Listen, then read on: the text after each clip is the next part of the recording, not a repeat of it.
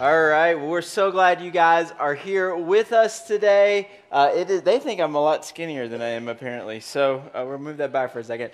So it's Christmas. We hope you are ready. And so today, every year, I struggle the week of Christmas with messages because most of us know the story. But I want to kind of this week and leading in the next weekend. And today, and some of you guys like when I do this, and some of you are like, boring. We are going to do a giant history lesson today to lead up to the Christmas story. And so I want to give you a different perspective on kind of the Christmas story. Because it's an odd story, it really is, and we've kind of adopted it and just kind of made it kind of this glossy story, but there's so much complications, there's so much drama and tension behind the story, and it's an odd story. I mean, the fact that we celebrate the birth of a baby born in the Middle East to teenage parents on the run because of a census, and there's donkeys maybe, and shepherds for sure, and some wise men, you don't know how many there were, and she was a virgin, right? So it's kind of like this kind of story that we're just like, okay, and yet it means so much to us, and the story endures culturally, not just in our culture, but cultures across the world. I mean, it's gotten to the point that even cultures that don't celebrate Christmas, if you show them a nativity scene, they know what it means. They know what it represents. And this story, it comes out of a very tense part of human history and a tense part of our story as people. And it was first told as an oral tradition, and then it kind of gained some resonance as some things played out and some things happened, to literally thousands of years later, we wear odd sweaters and drink eggnog to celebrate this story, right? So what I want to do is I want to give you, as I said, some history kind of behind the story, maybe some stuff that you've never thought about or never heard that kind of leads up to the story that we're going to talk about into next week. And this story has many layers to it and has some depths to it. And so we're going to look at two very important people today in this story, and we're going to kind of understand them hopefully a little bit better and the significance they play in this story heading into next week. Now, to set it up, I want to give you one of my favorite quotes. And it's not going to come on the screen, I'm just going to read it to you. It says this: "Most of the Bible is a history told by people living in lands occupied by conquering superpowers. It is a book written from the underside of power. It's an oppressive narrative. The majority of the Bible is written by a minority people living under the rule and reign of massive, mighty empires, from the Egyptian Empire to the Babylonian Empire to the Persian Empire to the Assyrian Empire to the Roman Empire. This can make the Bible a very difficult book to understand if you're reading it as a citizen of the most powerful empire the world has ever seen." That's us, by the way. "Without careful study and reflection and humility, it can maybe even possible to miss the central themes of the scriptures." What we know is that history is generally written by the victors. But yet when we see the Bible, what we see is we see this narrative that's written by people who are often oppressed. And so to begin, I want to show you a picture of, and I want you to imagine, if you can, that there was once a highly contentious piece of land. Imagine if you can, right? Now this is still a highly contentious piece of land. But this land was unique in a couple ways. It was very important because of the trade route. So if you look at this, to go from Africa, which is Egypt, to Asia, you had to go through this land. To go from Egypt to Europe, you had to go through this land. To go from Asia to Europe, you had to go through this land. And so you can imagine this was a very important piece of real estate in the world, especially when it came to trade routes. And so there were lots of people that had an interest in what was going on in this land, and there's still people today that have an interest in what's going on in this land. Now, at some point, there's a particular Hebrew tribe that enters into this land. They drive out the people living in there because they believe that this was a land promised to them by God.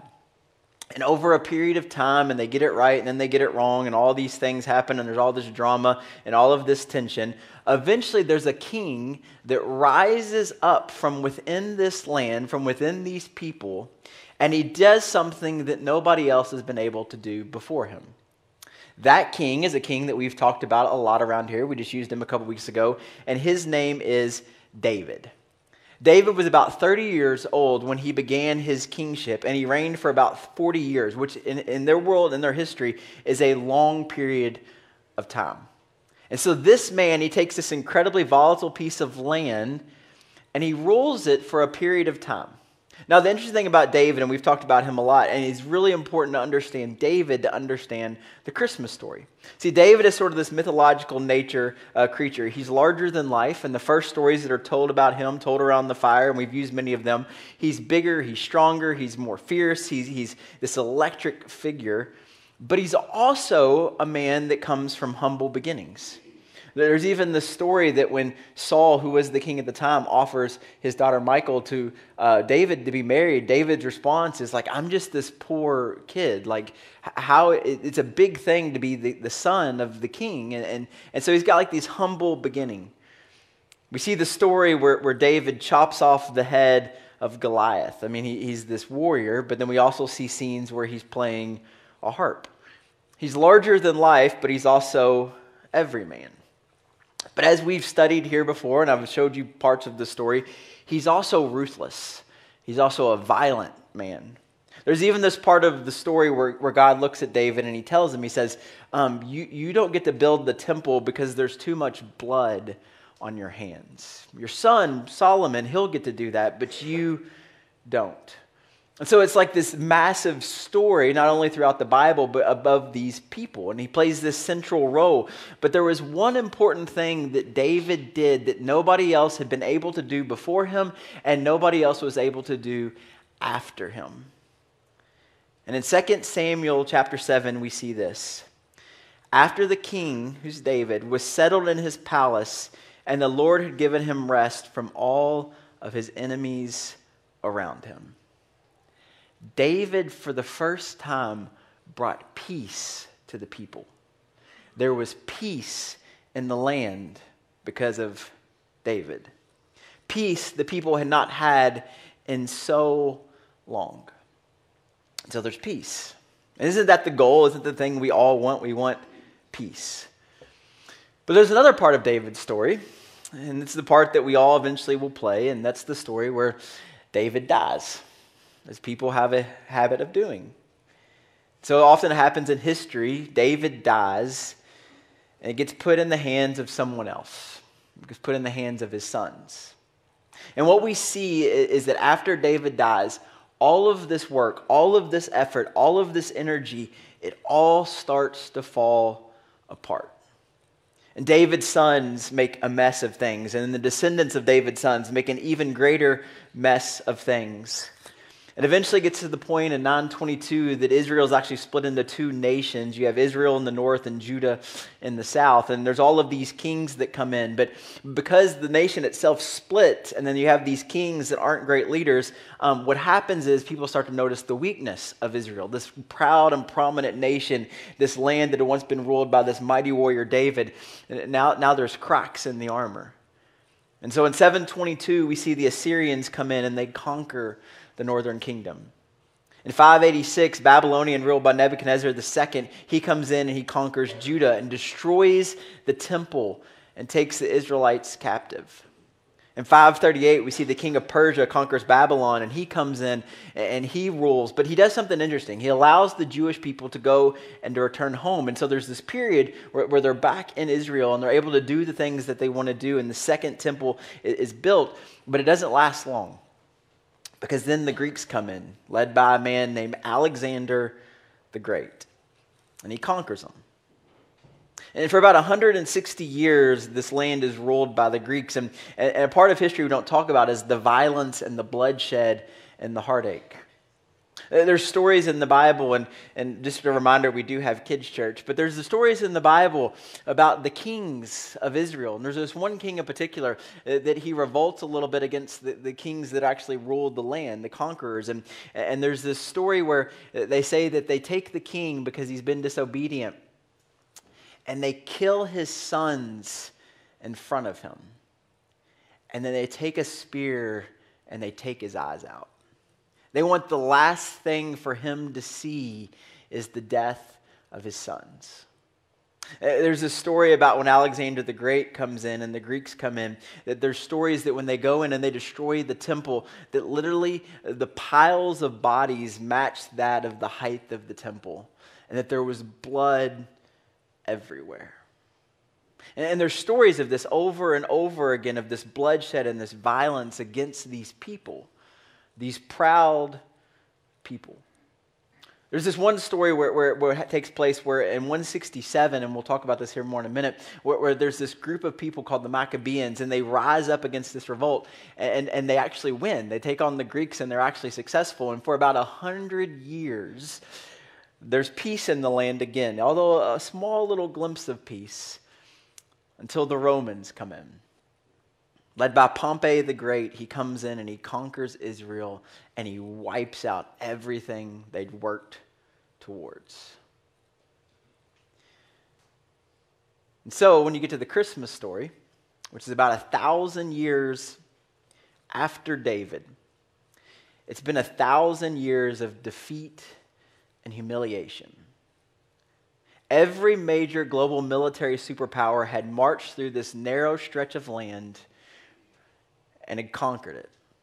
And had done it in violent and bloody and horrific ways. These people have been oppressed by one empire after another. And so when Luke tells you that a virgin named Mary, who happens to live in a small marginalized group of people, Jewish people, like there's some sense to that story. This is real. There's a lot of pain there. There's a lot of heartache there.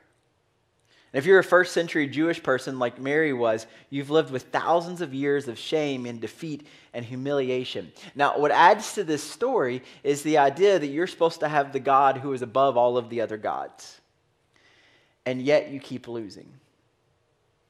And so there's this question, is the system messed up? Is the story off the rails? Or is God someone that can actually be trusted? The time we see Mary's story start to take place, which you may not realize, is there's been 400 years of silence. So the last writings that you see in the Old Testament before the New Testament begins, there's about a 400-year period, and they call it the years of silence. Has the story gone off the rails? What's going on? And then there's a teenage girl. Have you ever met one of these? A teenage girl? 13, 14-year-old girl. And what's so fascinating about this story is this is not what anybody saw coming.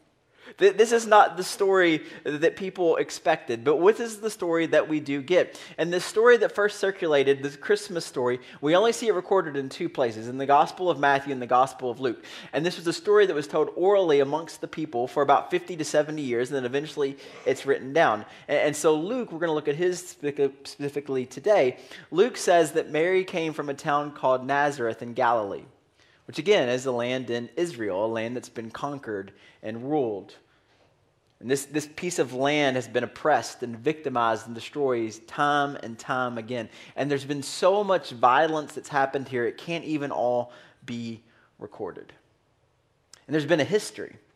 There's been a history of kings coming in and people ruling the land, not only foreign but abroad. And there's even been like this history of kings and leaders coming up from within Israel that are appointed by these outside and oppressive forces. But the problem is, every single time there's one of these kings, it almost always ends tragically.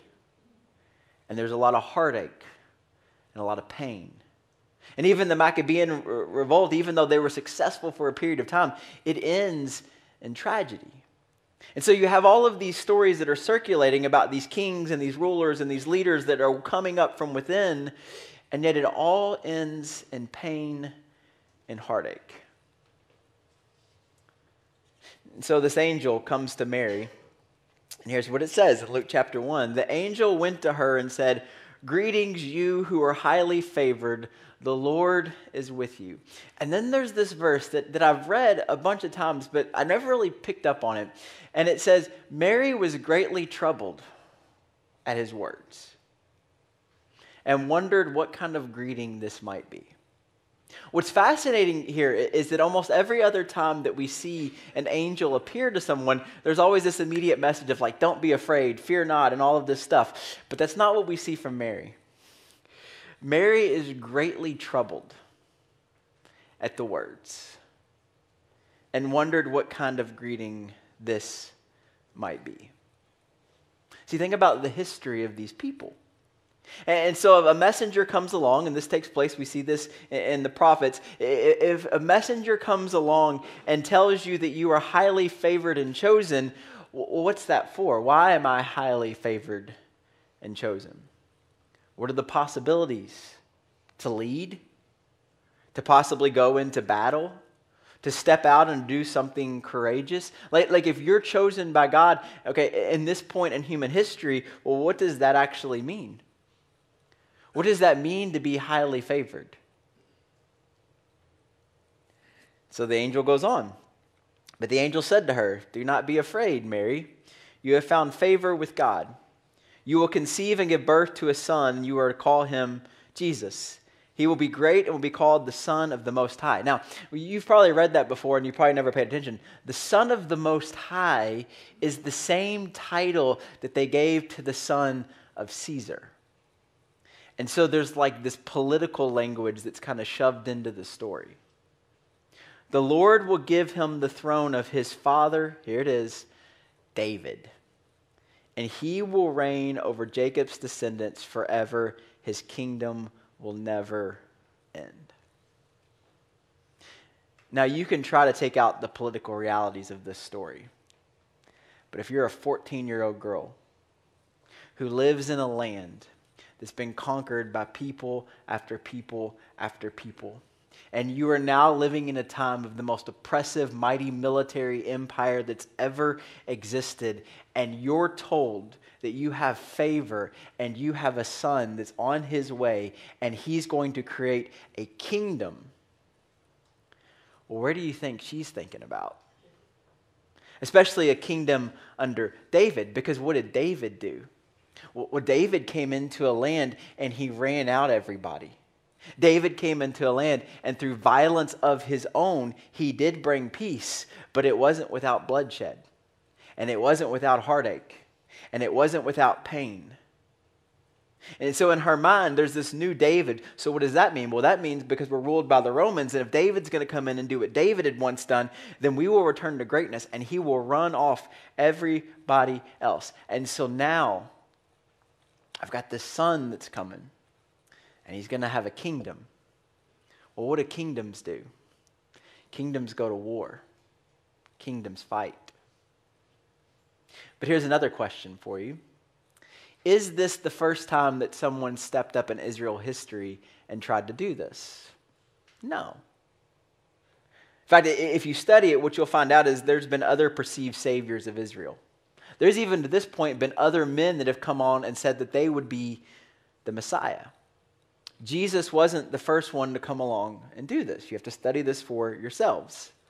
And so imagine Mary and imagine what she's thinking and imagine all of the stuff that's racing through her head. And there's no wonder she's troubled by the words of this angel.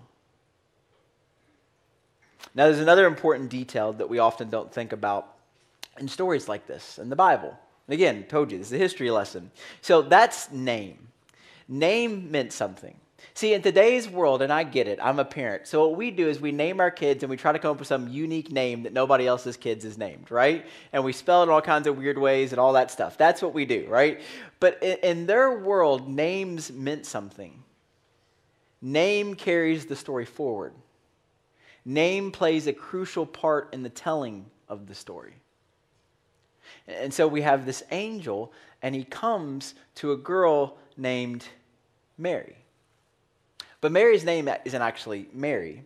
It's a Greek translation of a Hebrew name. The Hebrew name is Miriam. Now, Miriam is an important name in the history of the Hebrew people. And Mary, being a good Jewish girl, she probably had good Jewish parents who had given her a good Jewish name that sort of carried an ancestry and a heritage of the people. Now, in Israel's history at this point, there's at least, and there's more, but there's at least two famous Marys or Miriams that her parents would have known the stories of. The first one is the story of a lady that lived a long time ago, and she was the sister of a guy named Moses, and her name was Miriam. Now, where does her story take place? Her story takes place in the book of Exodus. Exodus is the giant opening of the story of these Hebrew people. So what's going on in the time in which Miriam pops onto the scene? They're enslaved. The people are being oppressed in Egypt, and their God, the God of Israel, he declares that he's going to bring the people out of this. He's the God of the underdog, the God of the oppressed, the God who hears the cry of the slaves. And so in this story of Miriam, what we see is she takes a central role in the releasing of these people. These people that have been oppressed and hurt, and she makes a major role in the liberation of these people. Well, we see that there's this part where right after the people walk through the Sea of Galilee, that Miriam, she grabs a tambourine and she leads all of the women around, and they start singing these songs, and they're dancing, and they're singing these songs of liberation and freedom. And so Mary, the mother of Jesus, would have grown up in a tradition that would have told the stories as they read the Torah about the great Miriam and the liberation that she took part in. They would have heard stories about her being able to sing and dance as the oppressors are now left behind. And now generations later, the people are oppressed again. And so, is it possible that maybe God would liberate the people again? And so there's this image of Miriam dancing on the shore, leading everybody and singing, and she's like this music leader of this resistance and this revolution. She's joy, she's freedom, she's released from captivity. But there's another part to the story of Miriam. We see later that Miriam will die in the desert of Zin, the place that we all want to go, right? In the land of Kadesh. Miriam is died and buried there. So like you have Mary, who's been this like massive hero in the tradition of the people, but she also dies. And the other part of her story is she dies in the desert, which isn't the promised land. And so her story, it represents this idea that she dies, but she dies short of the goal. And so Miriam carries this story of joy and freedom, but also the heartache of not seeing your dreams fulfilled. There's another Mary, much closer to this story that we see of Mary, the mother of Jesus. And in order to take this story and understand it, I have to give you another history lesson. And so to get to this story, we have to go back into history. And so you have the Assyrians, the Babylonians, the Persians, and then the Greeks. Now the Greeks, when they come in, they have this guy that leads them, and his name is Antiochus Epiphanes. And he basically decided that the whole world should be Greek. And so whenever he would go in and conquer a land, he would try to wipe out everything that wasn't Greek, everything that had nothing to do with the Greek way of thinking and the Greek way of understanding the world. And he realized that these Jewish people were going to be a problem because, see, they were resistant to the Greek idea because they had this God and they had this temple and they had this way in which they did everything. And so he comes in and he makes it illegal basically for them to be Jewish. And he wipes out everything. He destroys the temple. There's these stories, as I told you, about this bloody and violent way in which he does this. And there's this pain and this tragedy within these people. And in 167, there's a Jewish group of rebels called the Maccabees. And in 167, as we said earlier, they revolt against Greece. And against all odds, they actually win. And the land is liberated. And there's this whole tradition about the way in which they liberated the land and they rebuilt the temple, but the problem was there wasn't enough oil in order to light up the temple, but the oil for some reason just kept burning and burning and burning, and it was this miraculous thing. And it's where you get the oil in Hanukkah, the candle that burns and burns and burns. So the Maccabees, they led this revolt for a period of time. And in this kind of Maccabean revolt, there's one Jewish family named the Hasmoneans that step out and they lead this revolt. And they lead the liberation and the freedom and the independence of Israel for about 100 years. So imagine, again, you've had 900 years of oppression. Now, to give you some context, because I can see that some of you, you're not understanding the significance of this, that's 3 times the existence of our country. 900 years of oppression. And all of a sudden, you have 103 years of peace. But then the Romans come. And the Romans put all of the other oppressors to shame. And we'll talk about it next week a little bit. But the Romans came in and they took over. And Israel was again, a kind of a sore in their side, and they didn't know what to do with them. And so they said, hey, who's going to take care of this land called Israel? And they didn't have anybody that they knew that wanted to lead this. So they found this puppet king. They found this guy named from Italy, and his name was Herod, last name the Great. All right, it wasn't. So Herod the Great comes in. And Herod the Great comes in. Now we hear the story of Herod. We're familiar with the story of Herod. But Herod was fearless, but he was also brilliant, but he was also nasty and brutal. The stories of Herod the Great, as you read them in history, are unbelievable at how violent and manipulative this man actually was. And so Herod the Great takes over in this kind of ruling part of Israel. This is the same Herod that we're going to see in the story of Jesus later. But he has a problem. See, the Hasmoneans still have a lot of pull in this area. And they still have a lot of power and a lot of influence. And so what is he going to do? How is he going to make peace with these people that he's trying to rule as a puppet king of Rome? Well, he decides what he's going to do is he's going to make a peace offering to them. And the peace offering is he's going to marry one of the Hasmonean leaders' daughters. And her name was Mary. The story of Mary tells us that she was this beautiful and wise and loved woman by the people. And so she marries Herod, this violent and oppressive man. And so imagine just a couple of decades before the Christmas story, there's this famous Jewish princess who is known for her beauty and her kindness and her wisdom, who came from this legendary family who had once brought peace and independence to people who so desperately wanted it. So the name Mary carries a lot of weight. But the problem with Mary and Herod is ruthless, and he makes her life miserable.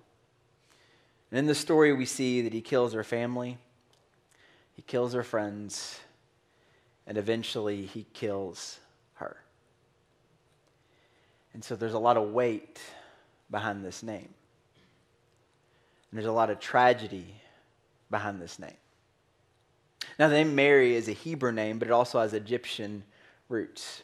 And if you look at the name and you kind of break it apart, what you see is it comes from these two streams. Now, from the Hebrew stream, the name Mary, it often means beloved and unique, which makes sense, that Mary is this beloved character. And even in the story that we see, she's this beloved woman. She's going to become the mother of Jesus, who's going to be the liberator of all people. But it also translates a different way. And the way it translates is the sea of sorrow and the ocean of sadness. And when you think about the stories that we just told, a woman who had so much respect of the people and led them through freedom and liberation, only to die short of the dream that she had for herself and her people. And we see the story of another Mary who had all this prominence within this land, and this Herod, he comes in and he rules the lands, and he's brutal and he's ruthless to the people and to her, and ultimately she dies at his hands just on the other side of a time of peace. It's the idea of greatness and liberation and freedom and joy, but it's always accompanied by sorrow and burden. And so when Luke in the first century tells you a story about a young girl named Mary, there's a bit of history there. There's a bit of meaning there. So this girl at this time, with this history swirling around her, and the angel says, "Don't be afraid, you have been highly favored. You're going to have a son, and he's going to have a throne, and he's going to reign over a kingdom." Think about the weight of those words.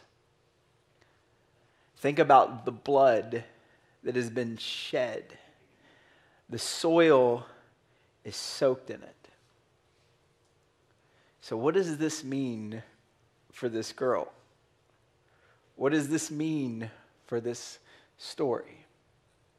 So oftentimes the Christmas story is sort of has this gloss to it. It's the nativity scene in the town square, but we don't talk about the pain and the suffering and the heartache that leads up to it. And so if you're Mary and you hear that you're about to give birth to a king, in the time of the greatest oppression that the people have ever seen, you might be a little troubled yourself. And you might ask questions like, what will this require of me? What is this going to take of me? And where is this going to take me? And so Mary is greatly troubled at these words. And as a mom, can you imagine? Can you imagine what's being told to you? Can you imagine the thoughts that you have? This promise that something new is about to happen, something that will change everything, but it might be a bit messy. It might be a bit complicated. And you might get your heart broken. See, remember, this story ends in a unique way, that Mary, who's told about this son that she's going to have, will also see her child at the end of all of this executed as an enemy of the state. And when everybody else leaves, who stays? His mother. Because sometimes when you love something, it might cost you. And there might be a sea of sorrow. And so this story, it's got some weight behind it. It's got some history behind it. It's got some details behind it. There's a reason this story has endured, and it has nothing to do with some wise men or a star or some donkeys. It has to do with the message that comes with it. A new David is coming. A David that will liberate and bring freedom, and there's no kingdom and there's no oppressor that's going to be able to overthrow it. But there just might be some sorrow mixed in there as well. And he's coming to liberate his people just like when Moses and Miriam liberated the people. And there's going to be a messenger, and there's going to be a Mary that's going to walk with him. So there's David. And David was a shepherd before he became a king. And then there are these shepherds in the field by night. And the first thing that they're told is, fear not. And why are they told that? Because there's a lot to fear. See, we often think that the world is way worse now than it's ever been. Did you know that every generation thinks that? Study it. Everybody always believes it's the worst that it's ever been. And so there's these shepherds out in the field by night, just like David once was out in the field by night. And the angels tell them to fear not. Well, why should they not fear? What's the story behind these shepherds? And how does it impact us? Well, we'll just have to talk about it next week. Let's pray.